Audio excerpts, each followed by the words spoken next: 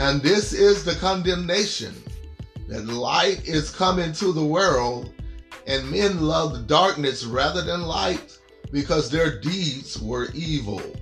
For everyone that doeth evil hateth the light, neither cometh to the light, lest his deeds should be reproved. But he that doeth truth cometh to the light, that his deeds may be made manifest, that they are wrought in God. John 3:19 through 21. Join us every Tuesday night at 7:30 p.m. for Bible study via conference call 701-802-5272. The number once again, 701-802-5272. Conference code 6470-833, 6470-833. Happy Monday to each and every one of you. Hopefully you had a great weekend and you're having a lovely morning thus far. Listen up. Stay tuned. Ricky Dillard and New G is coming up next. That is Song the Light. Stay tuned.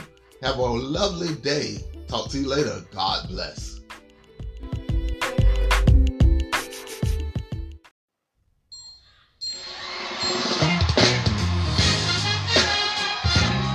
Come on and bounce with me like this. Come on. Can you bounce with me? Quiet, hit me with this one.